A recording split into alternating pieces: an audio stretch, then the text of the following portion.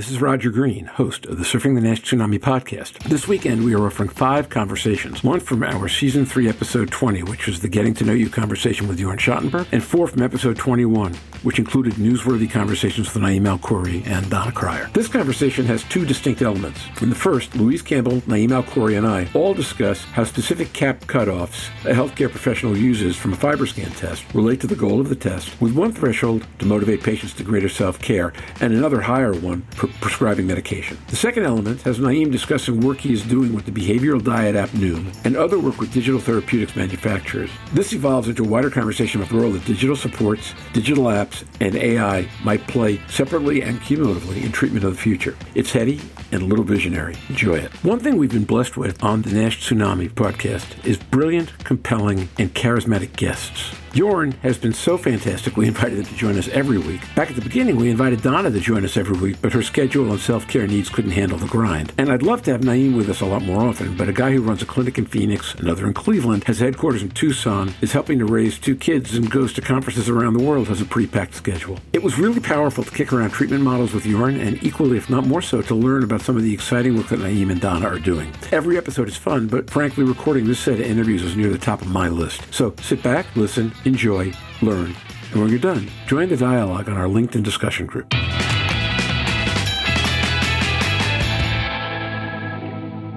Louise Campbell. My other thought about when Naeem was talking about using the 248 cutoff is that's not dissimilar to what I see when people walk in for lifestyle. But also using that 248 means they've got targets because we use each of the grades, but they do make it. They do feel better when they get to that level. But it's also about the cardiovascular risk, the hypertension, all of the other risks that we're going long term. So maybe those figures aren't too far out of what we're seeing in background populations. And that's the concern. By looking earlier, you detect that earlier. And I think that's obviously where I'm coming from now, because we shouldn't get into that level of the 305s, the pluses, the ones with the fibrosis, if we've gone downstream or upstream, isn't it? That to me is more what I see in the general public that come in and they're interested in their liver health, but their mental approach is different. Oh, so I've got a little bit of liver fat. We share it with the GP, we share anything. They're always taken that way, but it's like, oh, I've got a little bit of liver fat. What can I do now about it? There's a total different ability because they've not been diagnosed with the disease that they're focused on. They're just being told to tweak something. It's more of that self-management and tweak. And as you've said, for the weekend, I've just done 3 weeks of eating and drinking in Sydney, which is not what I would normally do. So I'll be doing my liver fat when I get home and I'll be tweaking slightly more. But I have that ability, and I know lots of people in the liver world who do that too. It's that ability now to be able to look non-invasively. You would test somebody's blood pressure for hypertension. You might give somebody an ECG. This should just be that sort of standard. Let's check it out and rule it out rather than wait to rule it in. Naeem Alkhouri. I mean, I couldn't agree more. The way I think about it, Louise, is let's rule it out when the intervention is lifestyle. When someone is obese, they have insulin resistance, we have nothing to lose. We can work with them to lose weight. That will add years to their lifespan, and there's really no downside to eating healthy and being more active. I think we need to think about ruling and being more confident that there is significant disease when we think about pharmacologic treatment, especially with medicines that may have potential for side effects. So this is how I look at it. If my recommendation is going to be lifestyle, I'm going to be very aggressive and use the low cutoff. If I'm thinking about studying medicine, probably I'm going to do the FibroScan, follow it with another non-invasive test, make sure that I'm treating real disease, and then get them on pharmacologic treatment. You know, it's funny you should mention that. I'm living with this right now, not liver disease, but I white coat my blood pressure readings. So I got a home machine. I'm not taking my pressure twice a day, and I am consistently pre-hypertensive. You know, I'm not anywhere near 140/90, but I'm not below 120/80 regularly either. And it's motivating me to drop a few pounds and change the weight because I really don't want to go on medication. And the ACEs and the ARBs are generally pretty benign drugs, but if I don't need to take a medication, why would I do that, right? So I think that's exactly the phenomenon you're talking about. The low cutoff will motivate better behavior. The high cutoff is what drives you to medicate or not. Makes sense. Yeah, Yeah, speaking of lifestyle, so I'm very excited to share that we've been working with Noom, the weight loss app. We actually are doing an investigator-initiated study. It's a single-center study done at Arizona Liver Health in Phoenix, where we actually enrolled 40 subjects with obesity and evidence of fatty liver disease on FibroScan. And they're going to get the Noom app, and we're going to follow them for a period of 6 months. And we'll see how much weight they lose at the end. This will be the primary endpoint. But then we're looking at multiple secondary endpoints, including reduction in liver fat on the CAP score, improvement in liver stiffness measurements, changes in ALT, AST, and then some investigational biomarkers that will look at hepatocyte apoptosis and liver fibrosis. So, I love writing protocols. I like to do investigator-initiated studies. I like to kind of be in charge of a few things that we do locally, because this is exciting. You feel like this is your baby. You worked on it with a sponsor. You enrolled the patients. We've seen some good results already, but we need to look at the full data set at the end. But it seems like, when people commit to Noom, they actually lose weight, and we've seen remarkable reduction in liver fat in some patients. And I cannot share the results of this study. Hopefully by the end of this year, we should be done with data analysis. We're also getting more and more involved in the field of digital therapeutics.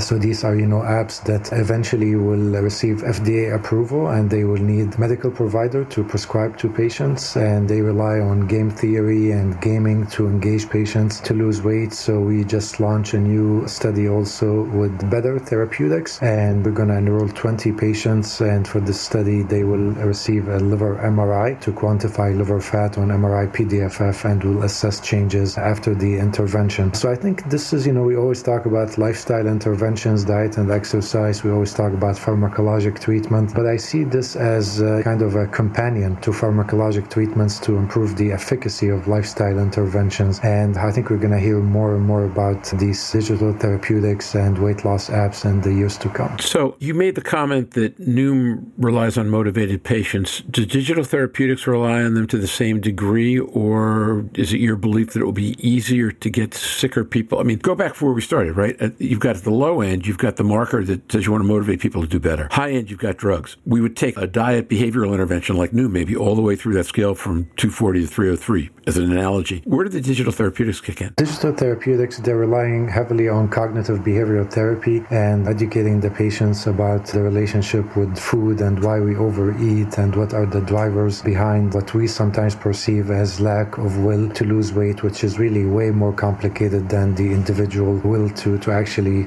implement the lifestyle changes. I think they also rely heavily on plant-based recipes and providing the patients with easy to make plant-based foods. And I think also the involvement of this gaming and achieving different levels. I think at the end of the day, we will need to generate data similar to what we generate in pharma-sponsored trials. So we're starting with these proof of concept studies, but eventually it will be a biopsy, potentially a biopsy. We'll see, depending on the timing. I'm always saying that we need to get rid of biopsy. So I hope we don't get to biopsy trials with digital therapeutics, but it's going to be whatever the FDA will allow as a provable endpoint for clinical trial that we use in pharma trials that we have to achieve with these digital therapeutics before they get FDA approval. So a lot that we need to do, and we have a steep learning curve to see what works, what doesn't work. We have ways to measure patient engagement also, and we may end up at a point where we do some surveys and initial assessment before we prescribe a specific digital therapeutic if we have different options to select the most appropriate patient for the most appropriate app. I'm kind of wowed, frankly. I'm envisioning, first of all, your idea that goes, we might do surveys to figure out which digital app goes to which patient is, I think, a rather exceptional level of being able to engineer digital apps to specific behaviors and then identify which behaviors they match up with, which is really cool. It takes me back to one of the things that's come up on this podcast a few times recently, which is, and Louise mentioned this, in fact, Naeem, this is the thing Louise mentioned last week that you got so excited about. Can we use patient intake interviews to do AI assessments on who's likely to have fatty liver issues, right? Over time, before you get to pharmacology, with good AI and good digital tools, there's just an awful lot you can do. It's an exciting world. It is, and I think, the other thing we need to get to is that, diet interventions and counseling should be personalized. This should be based on the genome, microbiome, exposome, family history. What we are doing is, everyone has an opinion about what diet is best, but really there's no one diet that works for everyone. And when I say that, I mean it's not just your preference and what what you like to eat, but it's really your microbiota, your genome, how you metabolize different things. And we're not there yet, but I was encouraged. This past week, I had 2 patients come to me with 23andMe and another company that does genome sequencing. And they show you very interesting data on the risk of hemochromatosis and alpha-1 antitrypsin. And these are cheap tests that, you can do for $200 now. And I think we're going to get to the same level with the microbiome. And it's going to be interesting to implement all of this with the patient quality of life questionnaires and their preference to really develop a personalized diet, lifestyle intervention, and potentially an app that works for them. To me, it's a no-brainer. I think a lot of people use the digital technology anyway. My mother has pulmonary hypertension and was told by her hospital physician, use the digital apps that do your oxygen levels, things like that. They're not ideal, they're not clinically, they're not even medically approved, but they help doctors track and they help motivate patients and they keep them reassured. I think that's a real benefit. Is there potential in the future to say that most illnesses that are lifestyle we could prevent if you're given the app, if you're allowed to use these technologies? What we're seeing at the moment is the rise in these diseases. Are these individuals who don't really engage with the apps or don't want to see that data because it becomes frightening? There's that mix. Some people enjoy that type of monitoring. Some people get and engage. I enjoy watching my sleep score. I don't get a lot of that in Australia with you guys, but it's... Other people want to know every morsel they've eaten, where their energy, track their energy, do that. And I think it's where body shape doesn't matter so much when you're looking at that digital app. But some people feel embarrassed wearing the watches. They're difficult if you take them off your wrists and things like that. So I'm excited to see where it's going and how we can engage the groups that use it less to use it more without feeling that they're being tracked too much. So like Naya, at the beginning, at the top of the episode, you have a couple of bad days, then you go back to a couple of good days. Yeah, I think, Louise, as part of the answer to your question is going to wind up lying exactly where Naeem was, which is behavioral health, which is, different people may be willing to deal with different levels of digital intervention. And if they trust the sanctity of their data, then a lot of this is set up by game theory and to figure out what it is that motivates people. So if we get the motivation right, eventually there'll be a broad enough menu that more people will be able to choose something that works for them. Never everybody. I don't think that's feasible. I think you're still going to have a lot of people who aren't going to touch it. But the more people we can help, right, the better. So, Naeem, this is quite a bunch of stuff you brought us. Anything else you want to share so far? I think this is fantastic. Well, no, thank you so much for having me. I think I've said enough for one episode. There's always so much happening in our world. And in addition to the papers and the trials, there's a lot that's happening in the educational sphere also. And we're trying to raise awareness. And this is something we should maybe discuss in one of the episodes and see what we can do to elevate it and bring it to more providers, especially mid-levels, MPs, physician assistants, or advanced practice practitioners. But there's a lot of work to be done, a lot of education that we need to do. And now, back to Roger. We hope you've enjoyed this recording. If you have any questions or comments about the content of this conversation or either of the episodes, please send an email to questions@surfingnash.com. We'll be back next week with our preview of the 5th Global NASH Congress taking place in London at the end of May. Until then, stay safe, surf on, and we'll see you on the podcast. Bye-bye now.